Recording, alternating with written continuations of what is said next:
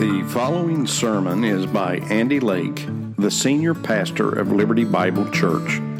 This program, Grow in Liberty, is the preaching ministry of Liberty Bible Church in Vienna, Ohio. Liberty Bible Church places a priority on the Word of God over all else, and has a desire to share truth with believers and non-believers alike. Our prayer is that as people tune in, they would come to know Jesus Christ as their Lord and Savior. Join us as we grow together through the Word of God.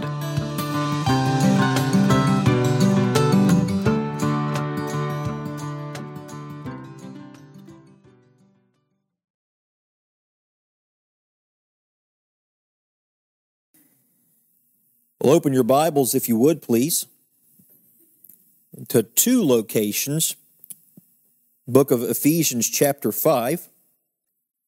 Ephesians chapter 5, when you get there, put your finger in that spot, and then turn over to 1 Timothy chapter number 3. And so the question that I kind of want to come at this before we read, the question I kind of want to have in our mind's eye is, does life in church really matter? Is life in the church really important? And I guess you could even say it this way: is it worth it? Is church life worth it?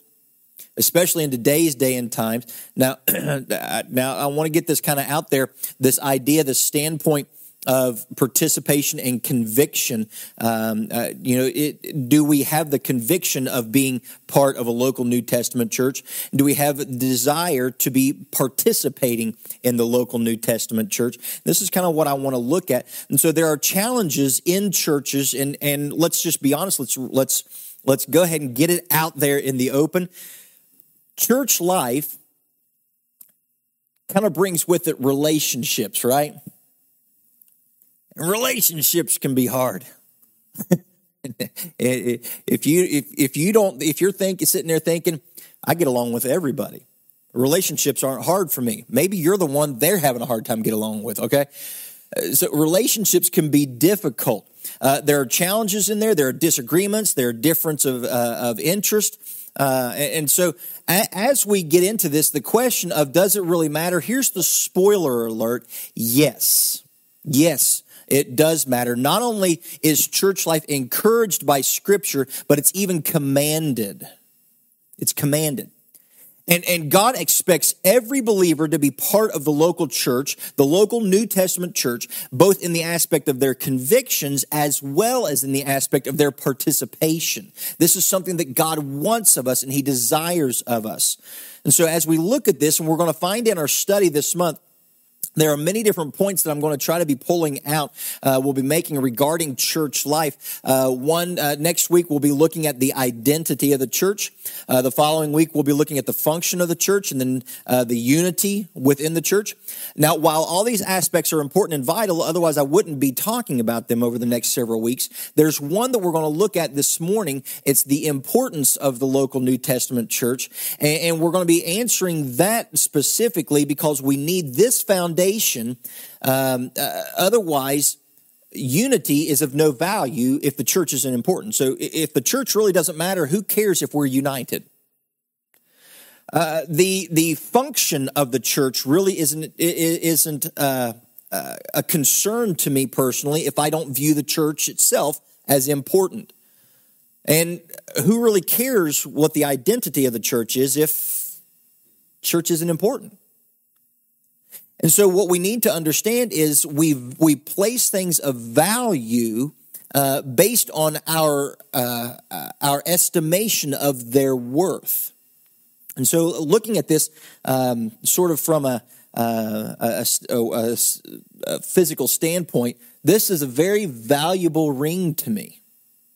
Very valuable. More valuable than any of the other rings that I own, which I really don't own that many. But this one's valuable above the rest because it's the one that my wife gave to me and placed on my finger. It's of high value to me. For me to lose that ring would bother me greatly. It would get under my skin if I misplaced it. Brother Troy and I were talking about this just the other day, where he had taken his off because of work and couldn't find it for a while. He tore the house up trying to find his ring. Because this is a value. Do we have the same value to the house of God? To the house of God. Go ahead and stand with me if you would as we open up with reading. We'll start in Ephesians chapter 5. We'll read that passage, and then we'll jump over to 1 Timothy chapter 3. Look at Ephesians chapter 5, starting in verse 22. Notice the word of the Lord here says, "Wives, submit yourselves unto your own husbands as unto the Lord. For the husband is the head of the wife, even as Christ is the head of the church, and he is the Savior of the body. Therefore, as the church is subject unto Christ, so let the wives be to their own husbands in everything." No, we're not going to be talking about marriage this morning, but I want you to notice this next part. "Husbands, love your wives, even as Christ also loved the church and gave himself for it." Let's start there as a springboard that Christ loves the church. So ought we. Flip on over now if you would, and you can keep something if you want to in those two places because we'll be referencing those from time to time as we go through this. Look at 1 Timothy now, chapter number 3. And look at verse 14 with me. Paul, writing to Timothy, he says, "These things write I unto thee, hoping to come unto thee shortly. But if I tarry long, that thou mayest know how thou oughtest to behave thyself in the house of God, which is the church of the living God, the pillar and ground of truth." Gracious Father, give us wisdom and understanding as we get into your word this morning, and help us to see you clearly in these pages. It's in your Son's name I pray. Amen. Thank you. You may be seated. We're going to be looking at several things. Mostly this morning, we're going to be focusing in on the importance of the church. Now, I understand that there is a differentiation between the body of Christ, the bride of Christ, and the Bible refers to us as being part of the body of Christ and part of the bride. But we're talking specifically this morning about the local New Testament church. I'm a local church person. I believe in the local New Testament church. I'm not a big fan of this, just universality of the church. This is a local assembly. And when I refer to that, what I refer to is we here at Liberty Bible Church are our own separate autonomous entity. And so some office in Tuscaloosa or somewhere else doesn't decide what takes place here. We allow the Holy Spirit of God to guide us, to direct us, to lead us in the way we ought to go. We allow the Holy Spirit of God to be our government and our foundation. We allow Christ to do that. And so we're talking local New Testament church. And in the local New Testament church, all through Scripture, you find references to this. And right here in 1 Timothy 3, we see that very reference that Paul is talking about. Don't forget, in 1 Timothy 3, he outlines the qualifications of the leadership of the church. And so as we move from the very beginning of chapter 3 all the way down to our current placement, he's talking about how these different people ought to be placed in position within the church. This is not talking of a universal church. He's talking of a local New Testament church. And if you look in verse 15, he says, "I'm giving you all of this stuff." He says, "But if I tarry long, that thou mayest know how thou oughtest to behave in the house of God, which is the church of the living God." And he's talking specifically of these assemblies personally.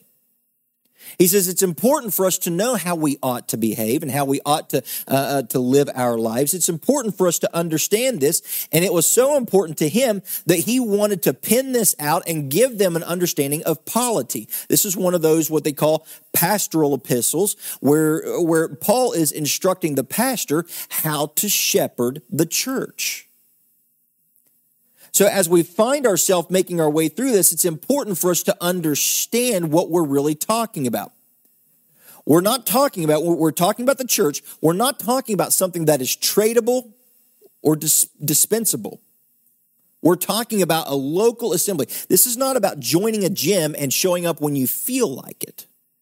Look, I know I'm not the only one that has gotten a gym membership only to not use it. How many of you have a real expensive clothes hanger in your basement? A lot of people call those treadmills, ellipticals, exercise bikes. Let's just call it what it is, right?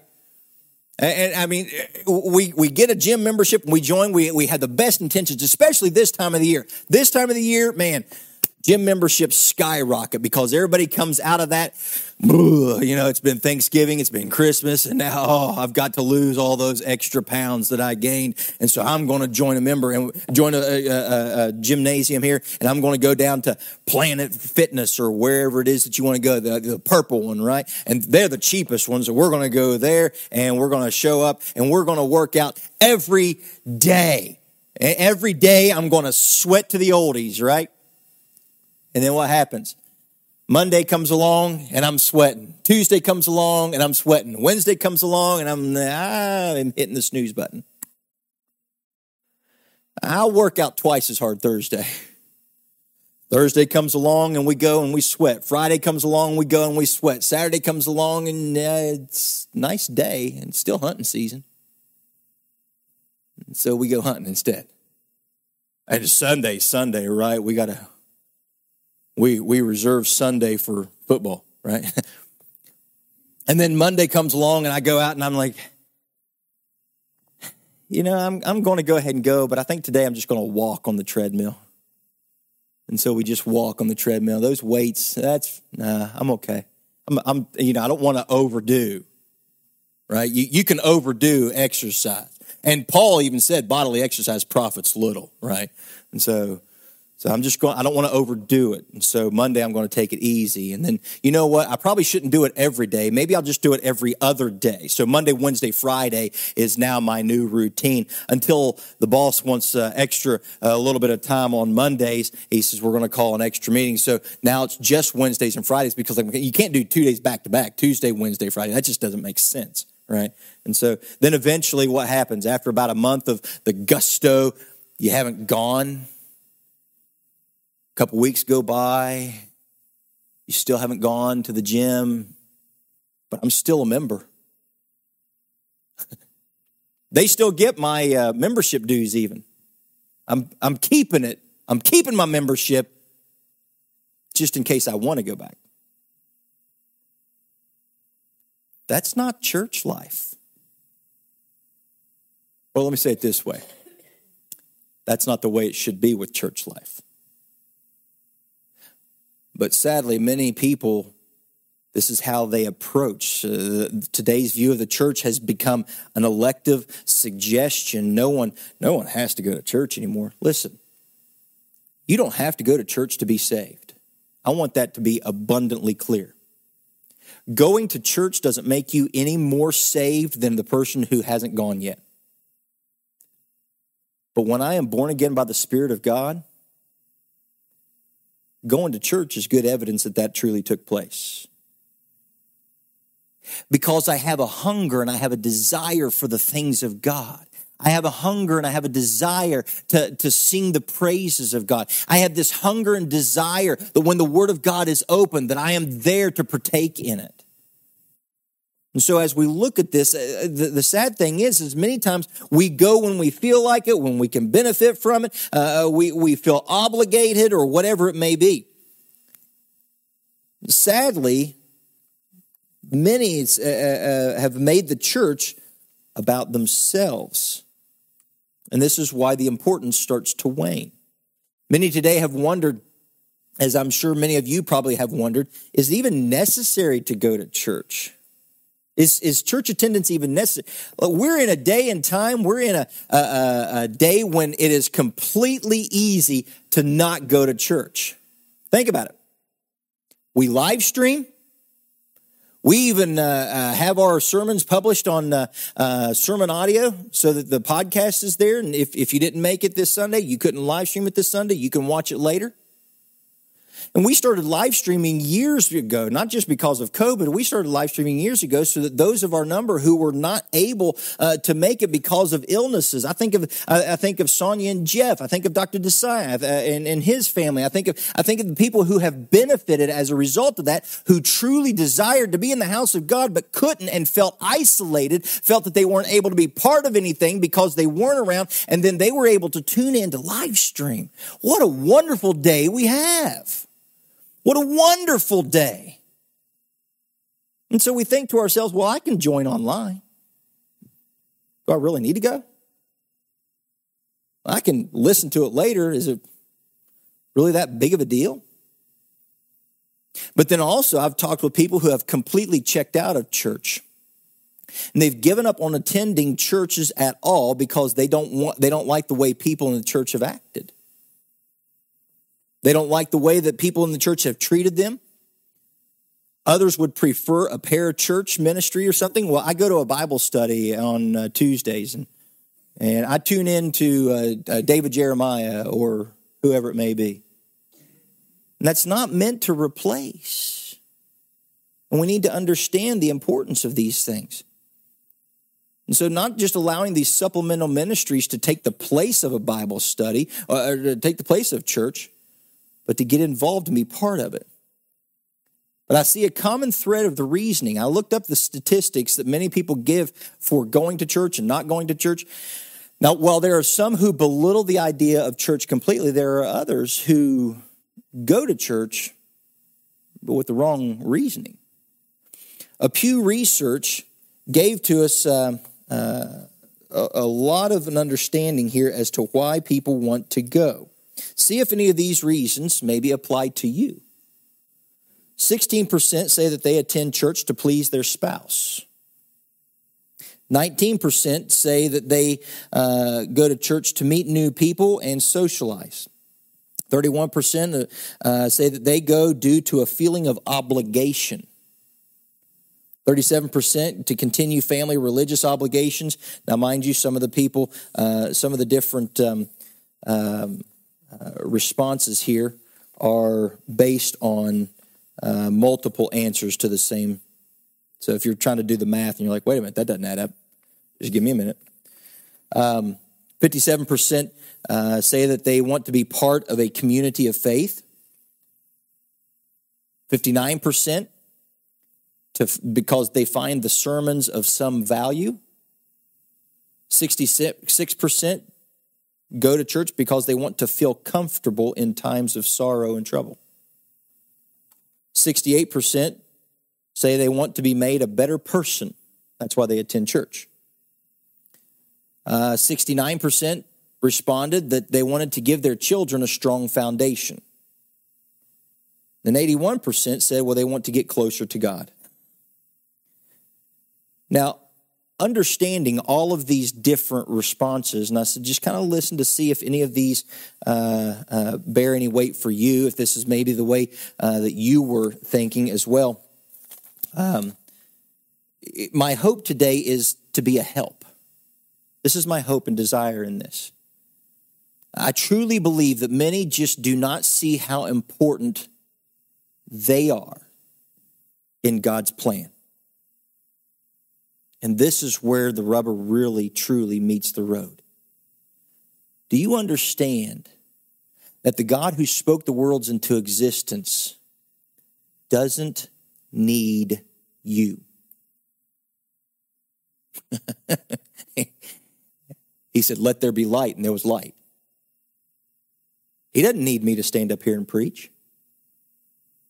He doesn't need somebody teaching kids in Sunday school. He doesn't need that. He desires to use us that way. He wants you. Let's get that right.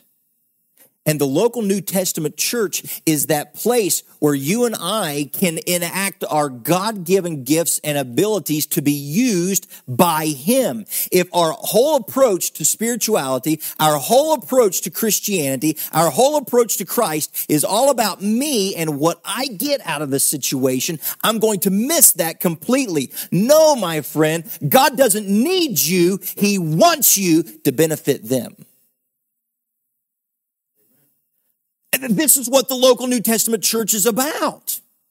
It's not about what's here for me. I show up to see, well, do they have a good teen program? Do they have a good children's program? Do they have a good music program? Do they have a good, well, I came into the church and you know, people were running around and they had all this different stuff going on. Nobody shook my hand today.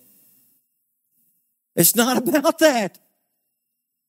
It's not about any of that. The church is where you are going to be given your opportunity to serve Him with what you have. Here's the issue. The majority of those reasons that I gave are really, if you think about it, about the self. One writer penned it this way. He said, if you are only attending church, why? Why? I mean, it really doesn't make sense to go if that's the only thing. I'm just attending. Why? He said it this way. He said, people need to stop going to church and start being the church. But we have this mentality in today's day and culture where all I want to do is I want to go there to get. I want to go there so that I can have. I want to go there so that I can gain. I want to go. No, my friends, stop going. Start being the church. This is what the apostle was trying to get through to us. And we're going to look at this very closely. But before we go there, here's what I want you to kind of think about this. Jerry Bridges, in a comment that he made in an article, says this. He says, this article is on commitment. He says, as I have watched the parade of people through our church and other churches, I wonder why so few commit themselves to a local body of believers in a significant way. Many sit and soak, but do little else. They flee at the first sign of trouble or pressure. They fail to become involved or to give. The priority for corporate worship falls far down on the list. They criticize all that is wrong with a specific local congregation. He later goes on to say, what can we do besides comment or complain? We need to accept the challenge to commit ourselves to responsible membership. Becoming part of a church means that you become part of a family. And to become part of a family means that you take on responsibilities.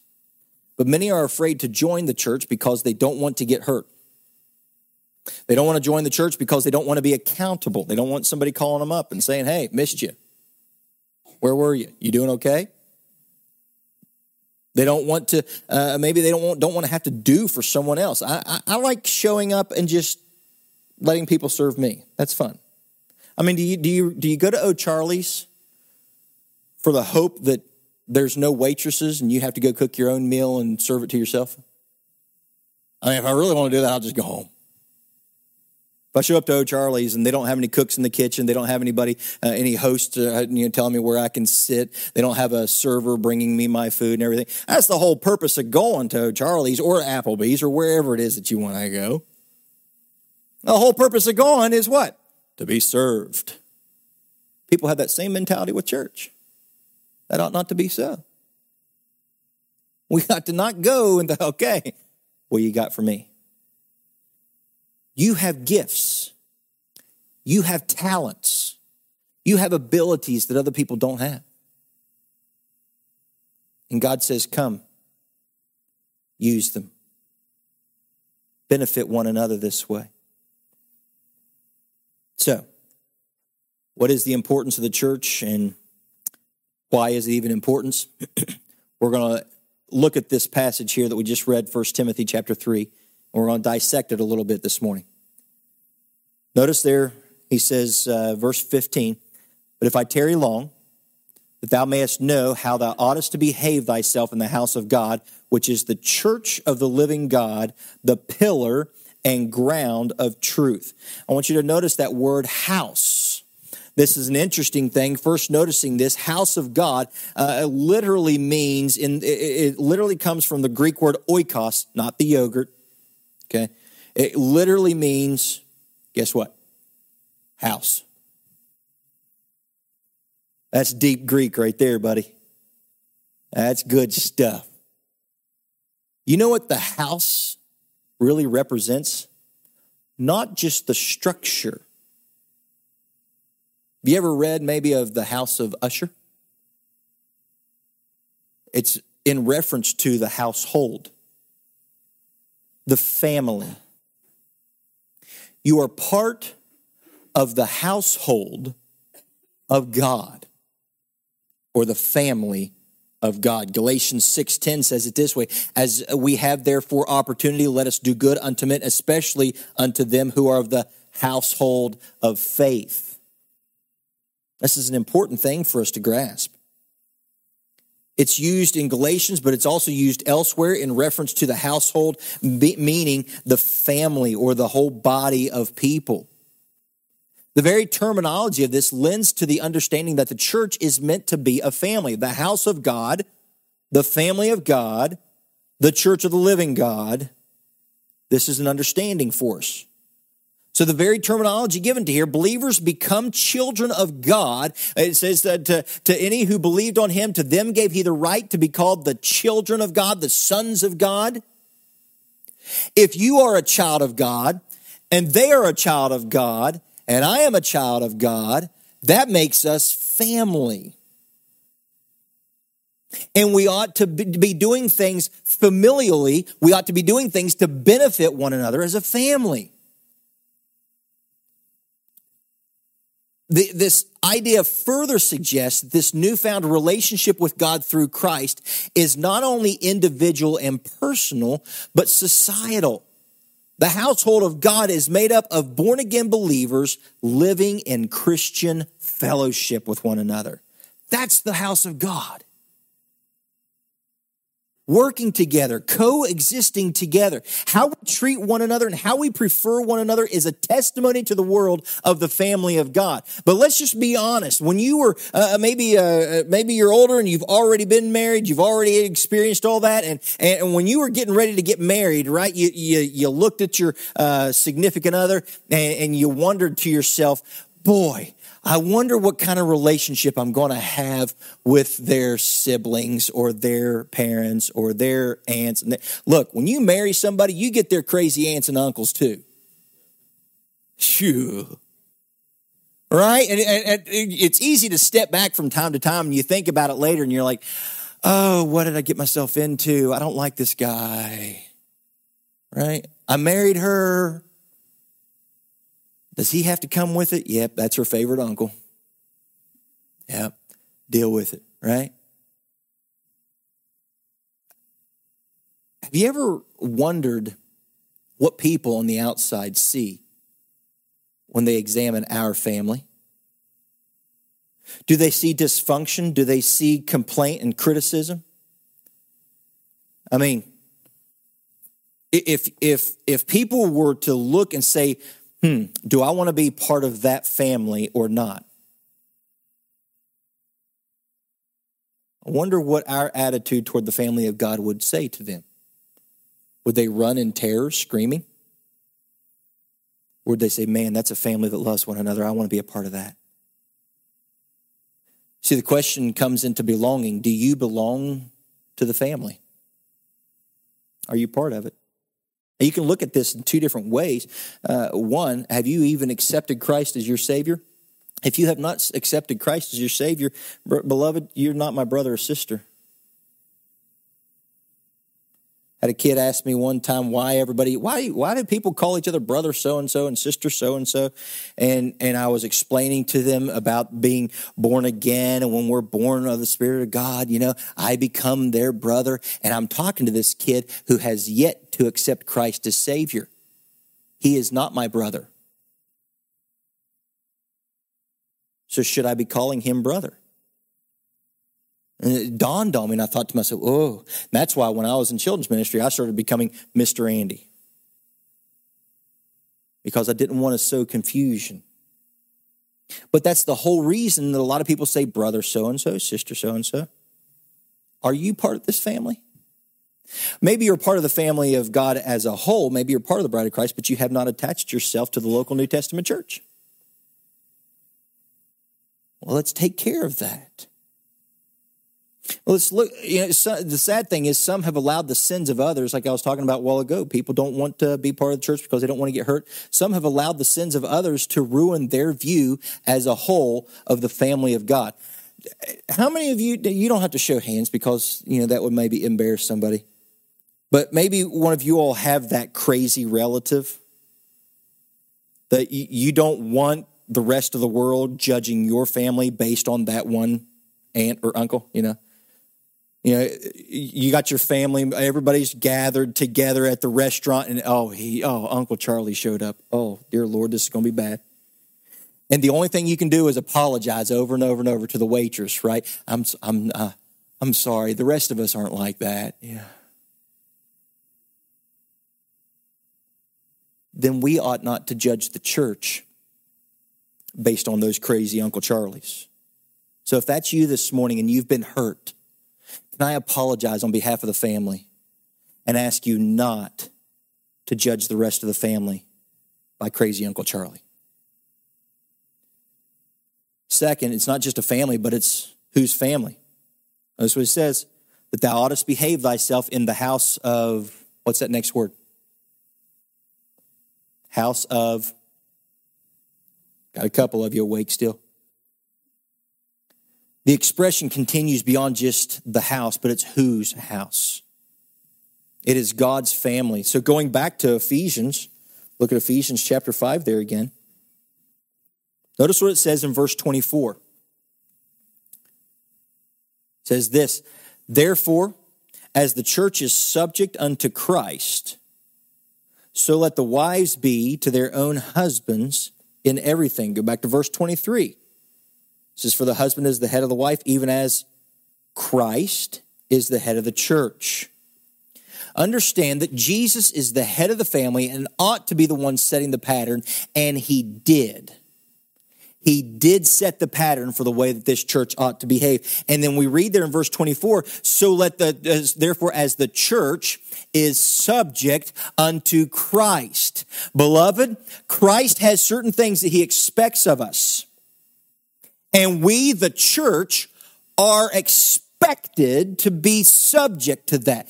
Paul doesn't say if the church, he says as the church is subject unto Christ. And so that's an automatic, it's an insinuation that the church is going to do what Christ has asked them to do. So, somebody may say, well, Pastor, what has Christ asked us to do? What does Christ want of us? I'm glad you asked. Go to John chapter 15. Go to John chapter 15. Jesus, being the head of the family, ought to be the one setting the pattern because he is the head. He is in charge. I want you to notice this, John chapter 15. This is Jesus talking about being the vine and the Father being the husbandman or the gardener. Notice what he says in verse 4. He says, abide in me and I in you. As the branch cannot bear fruit of itself except it abide in the vine, no more can ye except ye abide in me. So first and foremost, there is a co-indwelling that's taking place. I am to abide in him and he is to abide in me. It's not a one-way street. He abides in me, I respond, and I maintain my walk. I try to stay as best I can abiding in his presence. Now this is a personal thing, one-on-one. This is between you and God. This is between me and God. This is not about the corporate thing. But he lets us know that no one can bear fruit unless they're able to abide in him, unless they're willing to stay abiding in that truth and abiding in his presence. So jump over to John chapter 17 for the rest of the story. John chapter 17, many people refer to Matthew chapter 6 or Luke chapter 11 as the Lord's Prayer. This in John 17 is truly the Lord's Prayer. This is Christ praying before he heads to his passion, to his desire and his goal in ministry. And he's praying, he's talking to the Lord. Notice what he says in verse 20. He says, neither pray I for these alone, but for them also which shall believe on me through their word. Stop. He's not only praying for the apostles, he's praying for you right there. You. Christ, before he went to the cross, talked to his Father about you. Get it personally. And he says this, that they, talking about all of us, may be one. As thou, Father, art in me, and I in thee, that they also may be one in us, that the world may believe that thou hast sent me, and the glory which thou gavest me have I given them, that they may be one, even as we are one, I in them, and thou in me, that they may be made perfect in one, and that the world may know that thou hast sent me, and hast loved them as thou hast loved me. Jesus commands in verse 4 of chapter 15 that we are to abide in him. But then he also says in John chapter 17, he prays for unity. So often people focus on their individual relationship with God. It's all about what I do. And I'm working on my relationship with God at home. I don't have to go over there to be with them. I don't have to show up for church. I don't have to be part of the ministry. I don't have to do anything. As long as I'm working on myself and my personal walk, that's all that matters. Wrong. Jesus' desire, the head of the church's desire, was that we would be united, one. And we are to be automatic, subjecting ourselves to that. There's a oneness. And we're going to look at the unity here in a couple weeks, a little bit more. But Jesus had the desire that we would be one with God, but also that we would be one with one another. Not one with the pastor, not one with my friends at the church, but one with the body. And so let's look at the last thing here over in 1 Timothy chapter 3. It says in verse 15, but if I tarry long, that thou mayest know how thou oughtest to behave thyself in the house of God, which is the pillar, the church of the living God, the pillar and ground of truth. This is an interesting one. And I got you an object lesson so you can wake your neighbor up and say, hey, check this out. It's going to be fun. I hope it works. I hope it works. But what does it mean to be the pillar and ground of truth? The two words that are used here, one pillar, stulos, from stuo, meaning to stiffen, or properly to become a base for or a post to support. Okay? The other one is the word for ground. It's hedromai, which is a derivative of a word meaning support or the basis for. So let's think for just a minute here, because a lot of people have really messed this verse up to say that the church is the foundation of all truth. The Bible tells us no other foundation can be laid than that which is laid, which is Christ Jesus. Christ Jesus is the foundation of the church, okay? Understand that. The church is not the foundation of truth. The church, truth does not get its authority from the church. Truth gains its authority by being simply truth. Truth is truth, and that's where the authority comes from. The church gains its authority from the truth. And so this passage is not saying that the church is what the truth gets its authority from, but rather the church is the pillar and the ground, or the one that holds out and presents the truth. So let's think for just a moment. We have truth, and we have the gospel. This is the truth. Now, I wanted to make it look to where we could actually see it. I hope my art skills have impressed everyone. But we have the gospel, and we have to put it somewhere. We want to display it. I don't want to mess there. Well, how about I just put it here and hope that everybody can see it, right? Doesn't work too well. Well, The church is to be the pillar, the ground, the support of truth. Sadly, this is what ends up happening. We set it.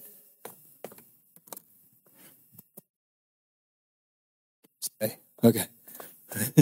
That's fine. And we go, okay, I'm going to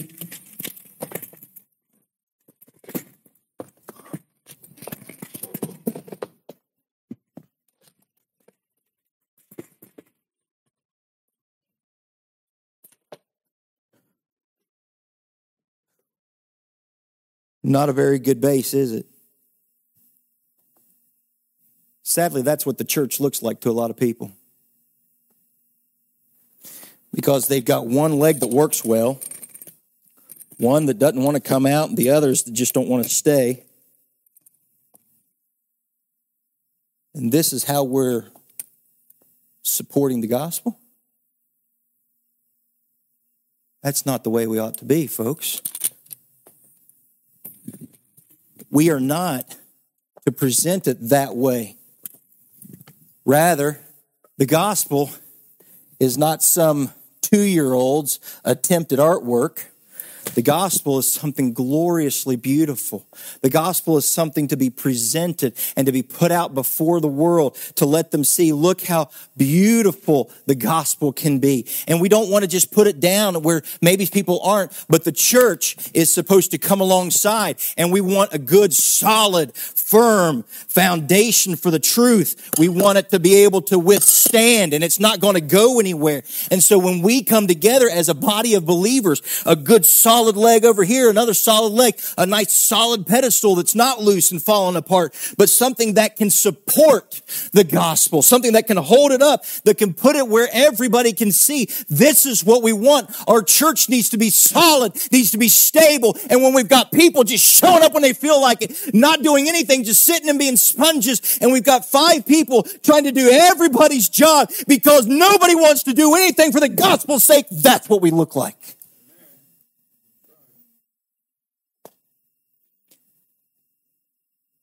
We got a table over here, Brother Sean, let you know about.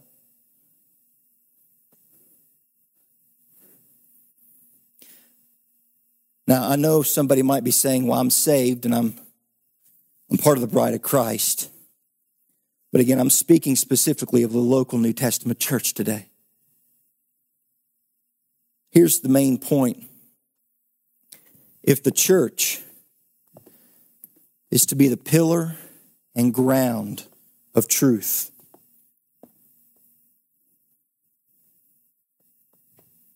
which part are you? Which part are you?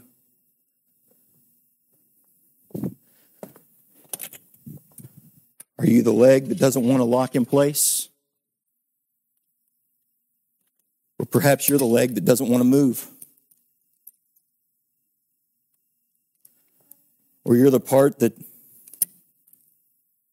causes the weight to move to the other side? What part are you? Where are you lining up in the church of the living God? Are you happy just being a visitor to the family, just showing up for dinner? Invite me for dinner, but I don't actually want to be part of the family.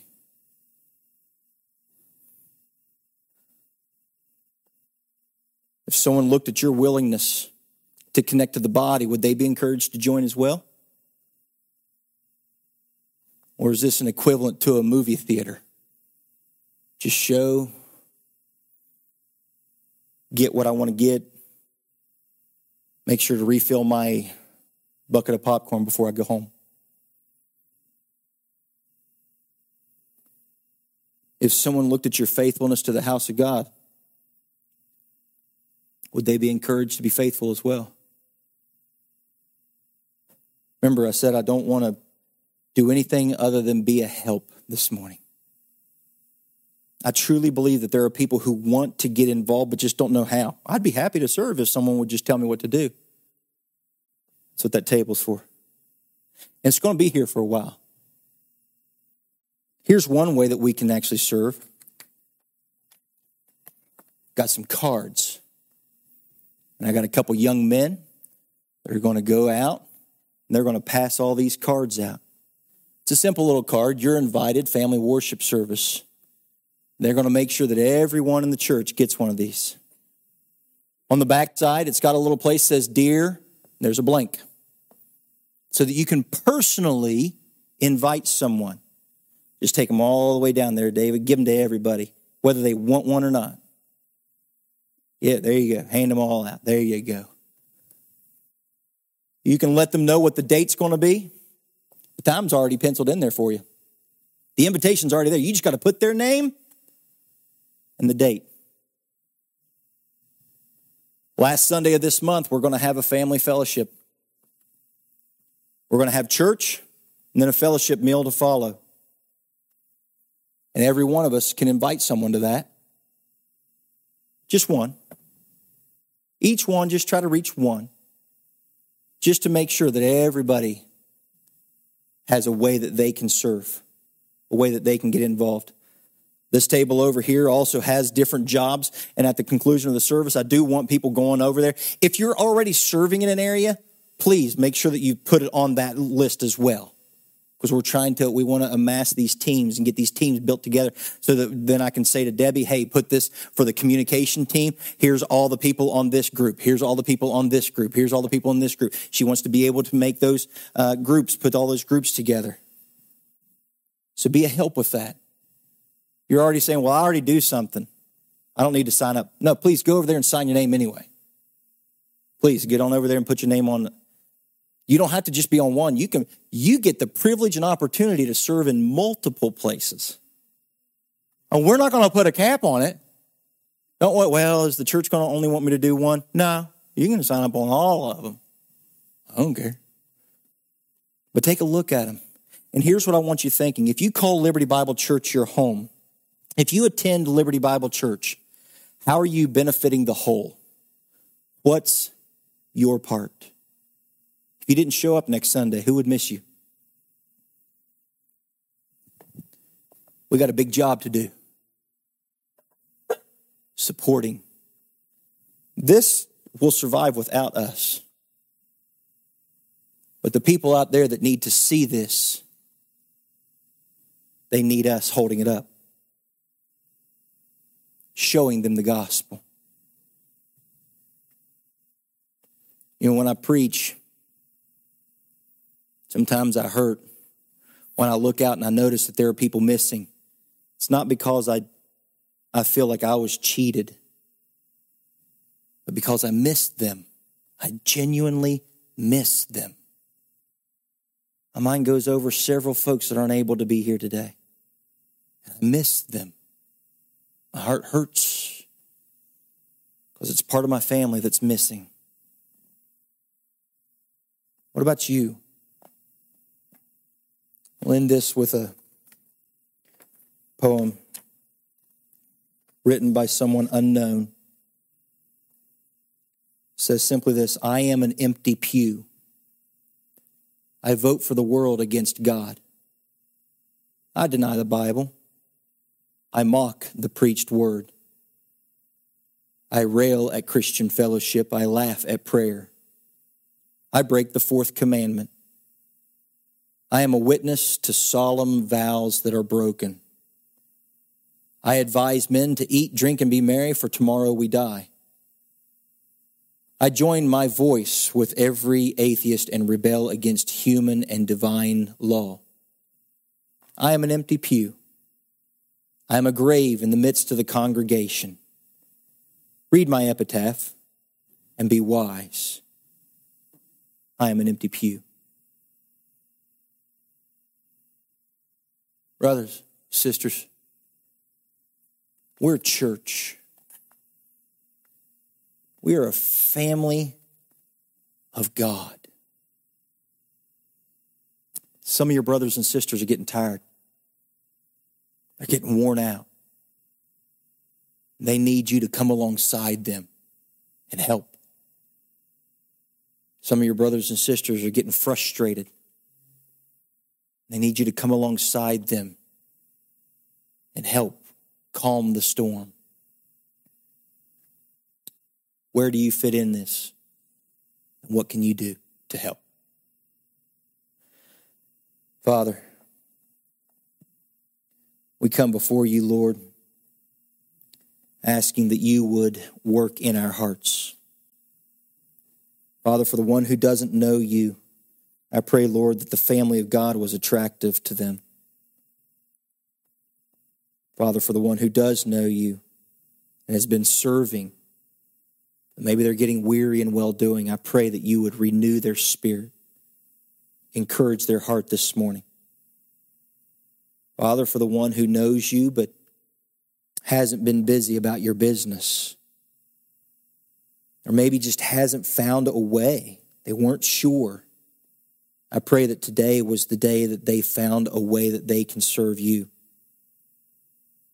God, I pray that you and your glorious gospel would be seen high and lifted up as a result of this body of believers binding together in unity and faith.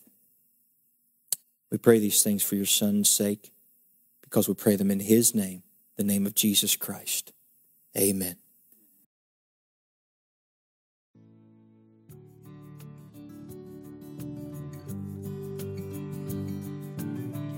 You have been listening to Andy Lake, Bible teacher with Grow in Liberty and pastor of Liberty Bible Church. We pray that you were challenged today and encourage you to share this message with your friends and family. If you were motivated in some way to grow in your walk with Christ, please drop us a line and reference the title of today's message. You can access us online at growinliberty.org. Email us at together@growinliberty.org, or send us a letter to Liberty Bible Church, 2111 Sodom Hutchings Road, Vienna, Ohio, 44473. If you would like to support Grow in Liberty financially, you may also do that at growinliberty.org. Thank you so much for joining us today.